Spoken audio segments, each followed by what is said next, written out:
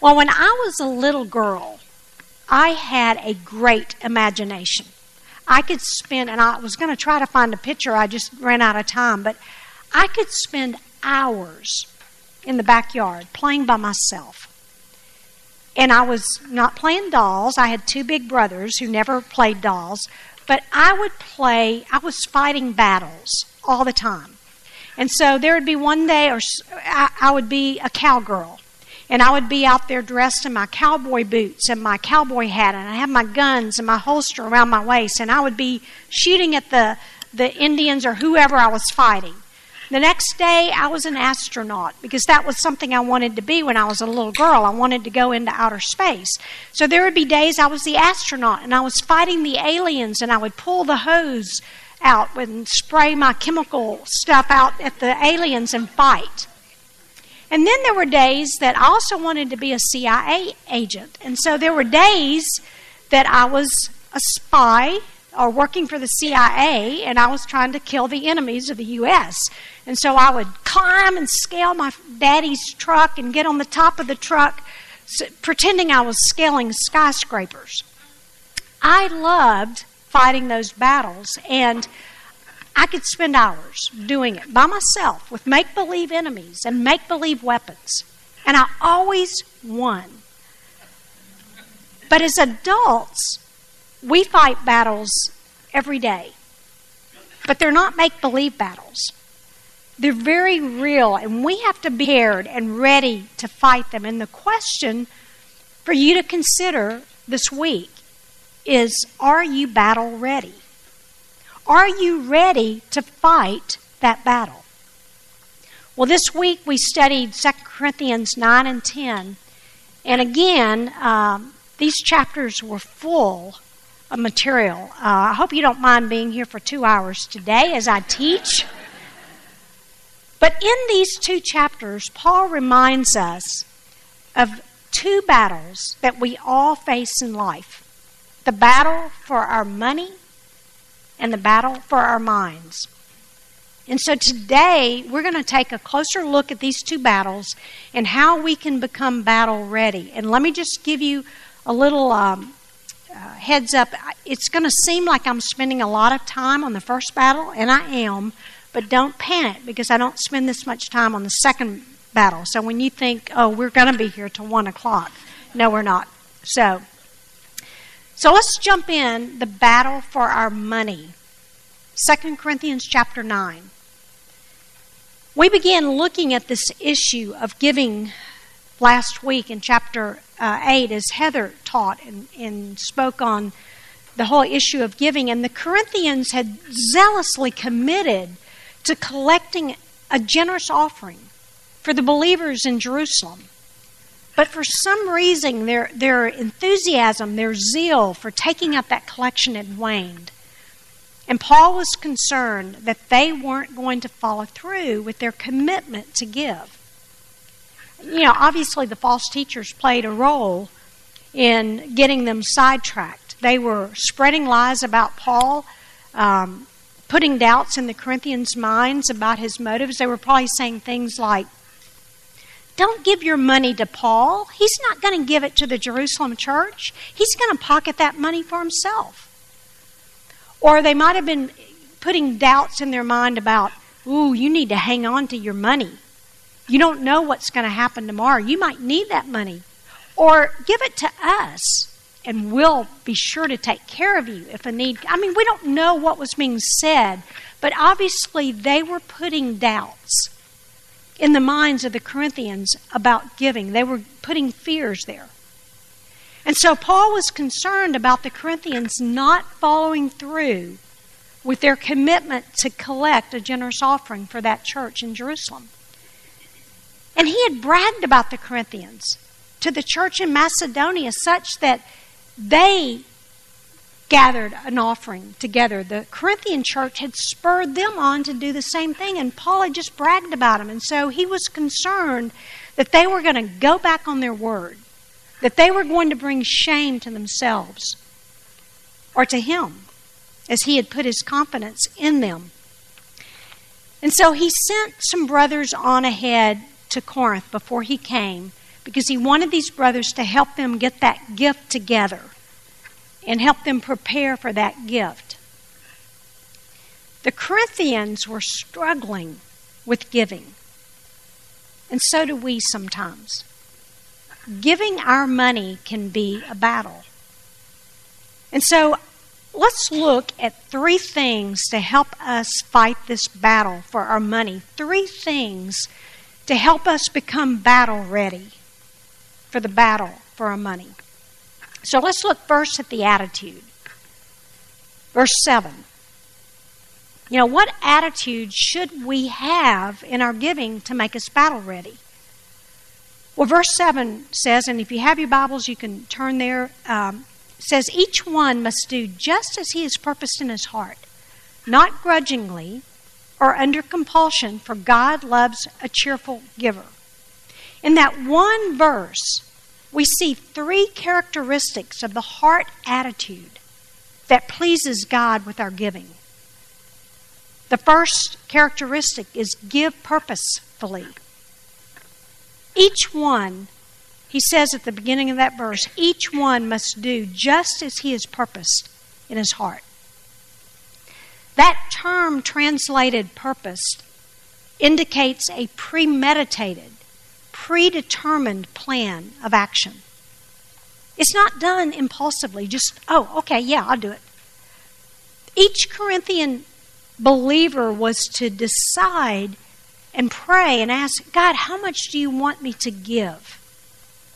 It wasn't to be an impulsive decision. It was to be a deliberate decision. This was to be intentional, planned giving. And Paul had already told them in 1 Corinthians 16, in his first letter, he had already told them, lay aside some money every week for this collection. So the first characteristic of being battle ready in our giving is to have the right attitude and give purposely. The first characteristic of the attitude is that we need to give purposefully. The second characteristic is give voluntarily. Don't do it grudgingly or under compulsion, he says. Do it voluntarily. Make a choice to give. Grudgingly literally means with grief, sorrow, or sadness. It indicates an attitude of sadness and regret and reluctance because you're giving out of a sense of duty and obligation, not joy. If our giving causes sadness and reluctance and regret, then we're probably not giving with the right attitude. He says, don't give under compulsion. This refers to external pressure and coercion. We feel forced to give. And we say, this is what I'm supposed to do. I don't have a choice. So I've just got to do it. I have to give. We're not to give because we feel obligated out of duty to give. We're to give because we want to give. We want to give to the needs of others. We want to be part of God's work. And so we give because we want to help and to be part of something bigger. Third characteristic, give cheerfully. He says God loves a cheerful giver. That's referring to the person who is happily committed to generous giving. The Greek word for cheerful is the word from which we get our English word hilarious. It suggests that God loves a heart that is just enthusiastically thrilled with the pleasure of giving. It's hilarious joy. And there are many of you in this room, in this church, that are hilarious givers. You give with a smile on your face. This church is very generous. I love what Warren Wiersbe says about this verse, and I put the quote up here. Our giving must come from the heart, and the motive in the heart must please God. We must not be sad givers who give grudgingly, or mad givers who give because we have to, of necessity. But we should be glad givers who cheerfully share what we have because we have experienced the grace of God. So the question for you to think about, are you a sad giver? Are you a mad giver? Are you a glad giver? You know, when I was on staff at Western Kentucky with Campus Crusade, my director the first 2 years there had the gift of giving. Pete just loved to give money. And he looked for ways and places that he could give. And remember, he's on staff at Crusade. We didn't make much money. But he would look for ways to even make money, not for himself and his family. He wanted to find ways to make money so he could give that money away to something that was necessary, that needed it. He was amazing, and I remember talking to him one day, and he said God had given him a goal that he felt God was asking him to give a certain amount of money, and it was some huge amount. I can't remember exactly how much. This huge amount of money to the kingdom work before he turned 40. And he was well on his way to doing it. Pete had a heart for giving. He was a cheerful giver, a hilarious giver. But our nature, our typical nature, is to hang on to our money because we want to make sure we can provide for our own needs. How can we give with the attitude that Paul talks about here? How can we give purposefully and voluntarily and cheerfully? How can we become a glad giver? Well, the key is found in the very next verse, verse 8, when he says, God is able to make all grace abound to you, so that always having all sufficiency in everything, you may have an abundance for every good deed. He's saying give, and God will make sure that you have all you need for what God is asking you to do. You will have an abundance as you give. Give generously. And trust that God will provide for you as you provide for others. That's the proper attitude to make us battle ready. But now let's look at the results of giving and how it helps us become battle ready. The results are found in chapter 9, verses 11 to 13. And there are 3 results in those verses. The first result is that our giving supplies the needs of the saints. At the very beginning of verse 12, he says, for the ministry of this service, talking about the service of giving, it's not only fully supplying the needs of the saints, and I'm going to stop there. Because when we give, we are supplying the needs of the saints. When you give to your church, you're not just providing salaries for the staff, which you do, and we're grateful. But you're also providing money to pay for the utilities, to pay for the carpet, to pay for the ministries in your church to go on. We could not do the ministries that are going on if we didn't have giving. When you give to support missionaries, you're providing for their needs so that they can minister to others where God has called them to minister. And so the first result of our giving is that it supplies the needs of the saints. A second result of giving is that it produces thanksgiving to God.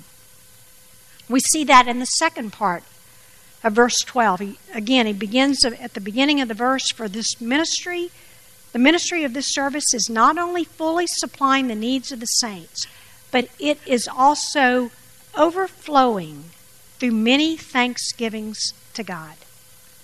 In the verse before this, he tells them, your giving is producing thanksgiving to God. And then we see it again in this verse. As we see needs met through giving, we thank God for His provision. You know, I've told you, I was on staff with Campus Crusade 10 years. And I had to raise support all 10 years. And for me, it was never easy. That support didn't just come rolling in all of a sudden like some of my friends, they have their support in a month. And it was hard and it was challenging. But I can tell you that every time that support came in, I would go to my knees. There were times I would actually lay on the floor face down and just thank God for providing. It is a walk of faith when you are trusting God to provide those funds. Every mission trip I've gone on, we've had to rely on support from friends and family. I wish I was independently wealthy and could just pay my way to go every time. But I can't. And so we have to trust that people will feel led to be part of the work in these countries and give accordingly. And every time that I see the giving and the money come in, again, it takes me to my knees to say, God, thank you for giving, for the giving of these sisters and brothers. It produces Thanksgiving. I shared earlier that we're getting ready to go on a trip. In however many days I said, I'm trying to forget. Dawn's trying to forget how many days. It makes me nervous. But I will tell you that as we see God provide, it will bring thanksgiving. God reminds me over and over of how He will provide and how He has in the past. Giving to others meets our needs. As we give, it meets the needs of people that we're giving to, but it also meets the needs of those people that are being ministered to. And so it's got a far-reaching impact. A third result of giving is that our giving brings glory to God. We see this in verse 13. Because of the proof given by this ministry, again, he's talking about the ministry of giving, they, talking about the saints in Jerusalem, will glorify God for your obedience to your confession of the gospel of Christ and for the liberality of your contribution to them and to all. A result of giving is that not only will thanks be given, but God will be glorified through our giving as it meets the needs of the saints. It allows God's work to go on. And in verse 15, Paul says, "Thanks be to God for His indescribable gift." And he's not talking about a financial gift here. He's talking about the gift of His Son, Jesus Christ. That indescribable gift, John 3:16, "For God so loved the world that He gave His only begotten Son, so that we would have eternal life." God is the first giver, as He gave Himself to us in the person of His Son. Our giving is an act of worship for this indescribable gift that God has given us. But do we look at it as an act of worship or as something we have to do? So if we're going to be battle ready for this battle, for our money, we need to have the right attitude. Second, we need to understand the results of our giving. And third, we need to be aware of the hindrances to giving.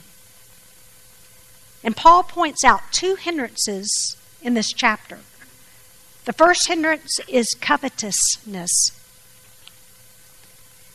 In verse 5, he told them that he sent the brothers ahead to help them prepare their gift they had promised, so that this bountiful gift would not be affected by covetousness. And that word has been defined as a grasping to get more of something and keep it at the expense of others.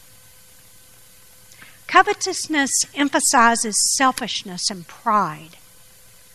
I want this for myself. I don't want to let go of this. I need this money. If I give my money away, then I can't buy this thing that I wanted to buy for myself. If I give this money away, how am I going to take care of my own needs? Covetousness is a hindrance to giving. And Paul warns against it. But a second hindrance to giving is a lack of faith. And Paul refers throughout this chapter to God giving us an abundance as we give. You know, he says that he who supplies our seed will multiply that seed as we sow. He who sows bountifully will reap bountifully. God is going to take care of us. We just need to trust that.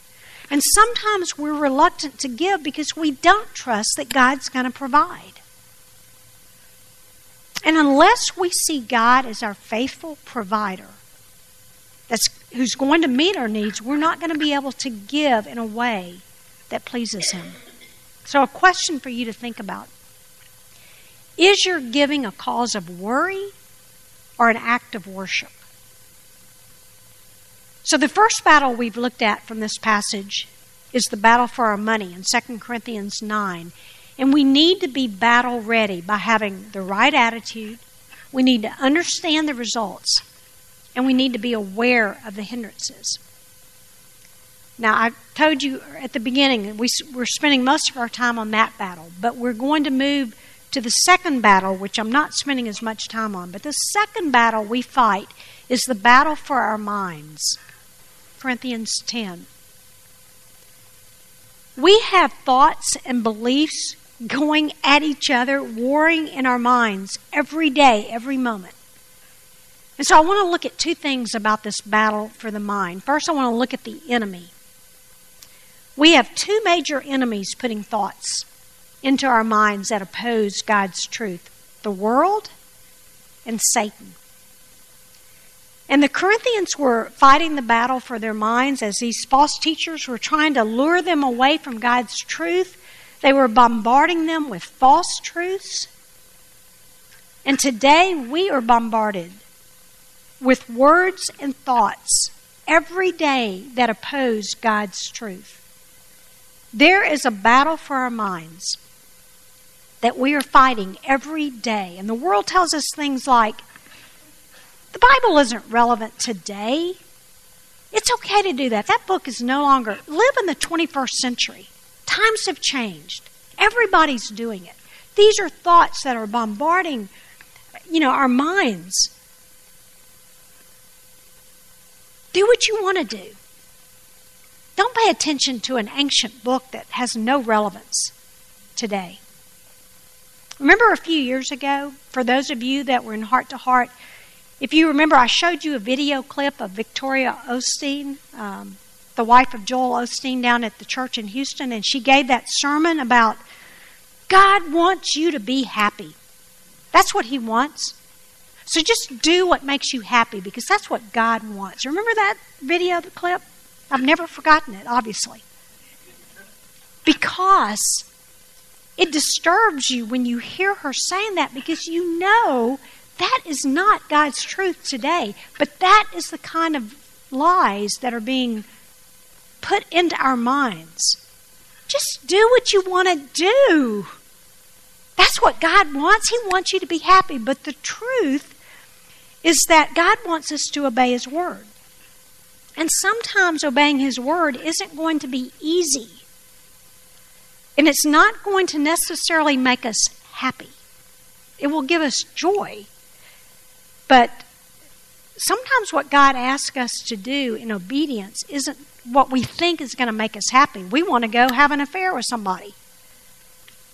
And, okay, that's going to make me happy. Let me go do it. And it might give you happiness for one night. But that is not the kind of happiness that God wants to give us. But Satan's also a part of that battle of the mind, because he loves to put thoughts in our minds that aren't true, that make us doubt God's love. That's exactly what he did with Eve in the Garden of Eden. He was having Eve beginning to question God. And we begin to have unhealthy thoughts like, how could anybody love you? You're of no value. You should be ashamed of yourself for what you did back then, or what somebody did to you. You should be ashamed. You're a failure. God can't use you. And on those thoughts just come at us all day long. It is an ongoing battle, the battle for our minds. And who are we going to believe? Who are we going to listen to? God or the world and Satan? Every marital affair or sexual sin begins in the mind with a thought. So how do we fight this battle of the mind? How do we get battle ready? Well, the second area I want to look at is the weapons to fight the battle of the mind. We can't do it in our own power. We can't do it in our own strength. We need God's divinely powerful weapons that He has given us to fight this battle for the minds. And the first weapon is God's truth, His Word. We know that. In verses 4 and 5 of chapter 10, He says, "For the weapons of our warfare are not of the flesh, but divinely powerful for the destruction of fortresses. We are destroying speculations and every lofty thing raised up against the knowledge of God. And we are taking every thought captive to the obedience of Christ." In other words, fight the battle for your mind. Fight those untruths with God's truth. And so one of those divine weapons that leads us to victory is God's Word. He says, take every thought captive. In other words, don't let your thoughts just run wild and get out of control, convincing you that this is true, when it's not. You know, dreaming about a temptation or beating yourself up thinking that you're nobody, they begin with thoughts. But when we find those thoughts attacking us, that's when we need to fight those thoughts with God's Word. When I was on crusade staff, I remember Nay Bailey telling us, when you start having those thoughts come in, you get a journal and you start writing down, God, I feel this way. And I remember writing, God, I don't feel like you love me. But your Word says right here in John 3:16, you love me. And I would just write out verse after verse after verse to combat those thoughts that I was thinking. And that's how we fight those thoughts with God's Word. That's why it is so important that we're in God's Word. And the second weapon is prayer. Paul talks about the spiritual battle that we face in another letter that he wrote to the Ephesians. In Ephesians 6, he talks about this spiritual battle, and he tells us to put on the armor of God. And two of the weapons that he talks about in Ephesians 6 are the Word of God and prayer. Two weapons of divine power. And that's another reason why we value your praying for us when we go on this trip in 6 weeks. Because prayer is so vital to all the battles that we're going to face. And I can tell you the enemy is going to be after us when we go, because he always is. We need you to pray and help us fight the battle for our thoughts and the minds. So a question for you to consider. Are your thoughts edifying or destructive? Do they build up or do they tear down the work of God in you? Who's winning the battle for your mind? God? Or the enemy, the world, Satan? Use those weapons that God has given you to fight the battle for the mind. Well, in these 2 chapters of 2 Corinthians, we've looked at 2 battles we face every day. The battle for our money and the battle for our mind. Are you battle ready? You know, I loved fighting my make-believe battles when I was a little girl. They were fun. But I don't like fighting these real-life battles today. But my divinely powerful weapons are so much better than my little make-believe weapons. So what's the key to winning the battle for our money and our minds? It comes back to our theme word for our women's ministry this year. Y'all remember what our theme word is? Good, you remember. Trust. It comes back to that one word, trust. We win the battle for our money by trusting God as our provider. We win that battle if we trust that He's going to take care of us. And we win the battle for our minds by trusting God as the truth. He said, I'm the way, the truth, and the life. Do we trust that? Do we trust that His truth in the Bible is still relevant today? Yes, it is. But it comes down to trust. That's how we become battle ready. And I ask you one more time, are you battle ready to fight these battles? Let's pray. Father, I thank you that we don't go into battle alone. I thank you that we have you right there with us every step of the way. And you have given us all we need to win these battles, to defeat the enemy against our mind and our money. But Lord, I pray that we would definitely put on that armor and go out and we'd fight and we'd win. And we'd not let the world or Satan sway us away.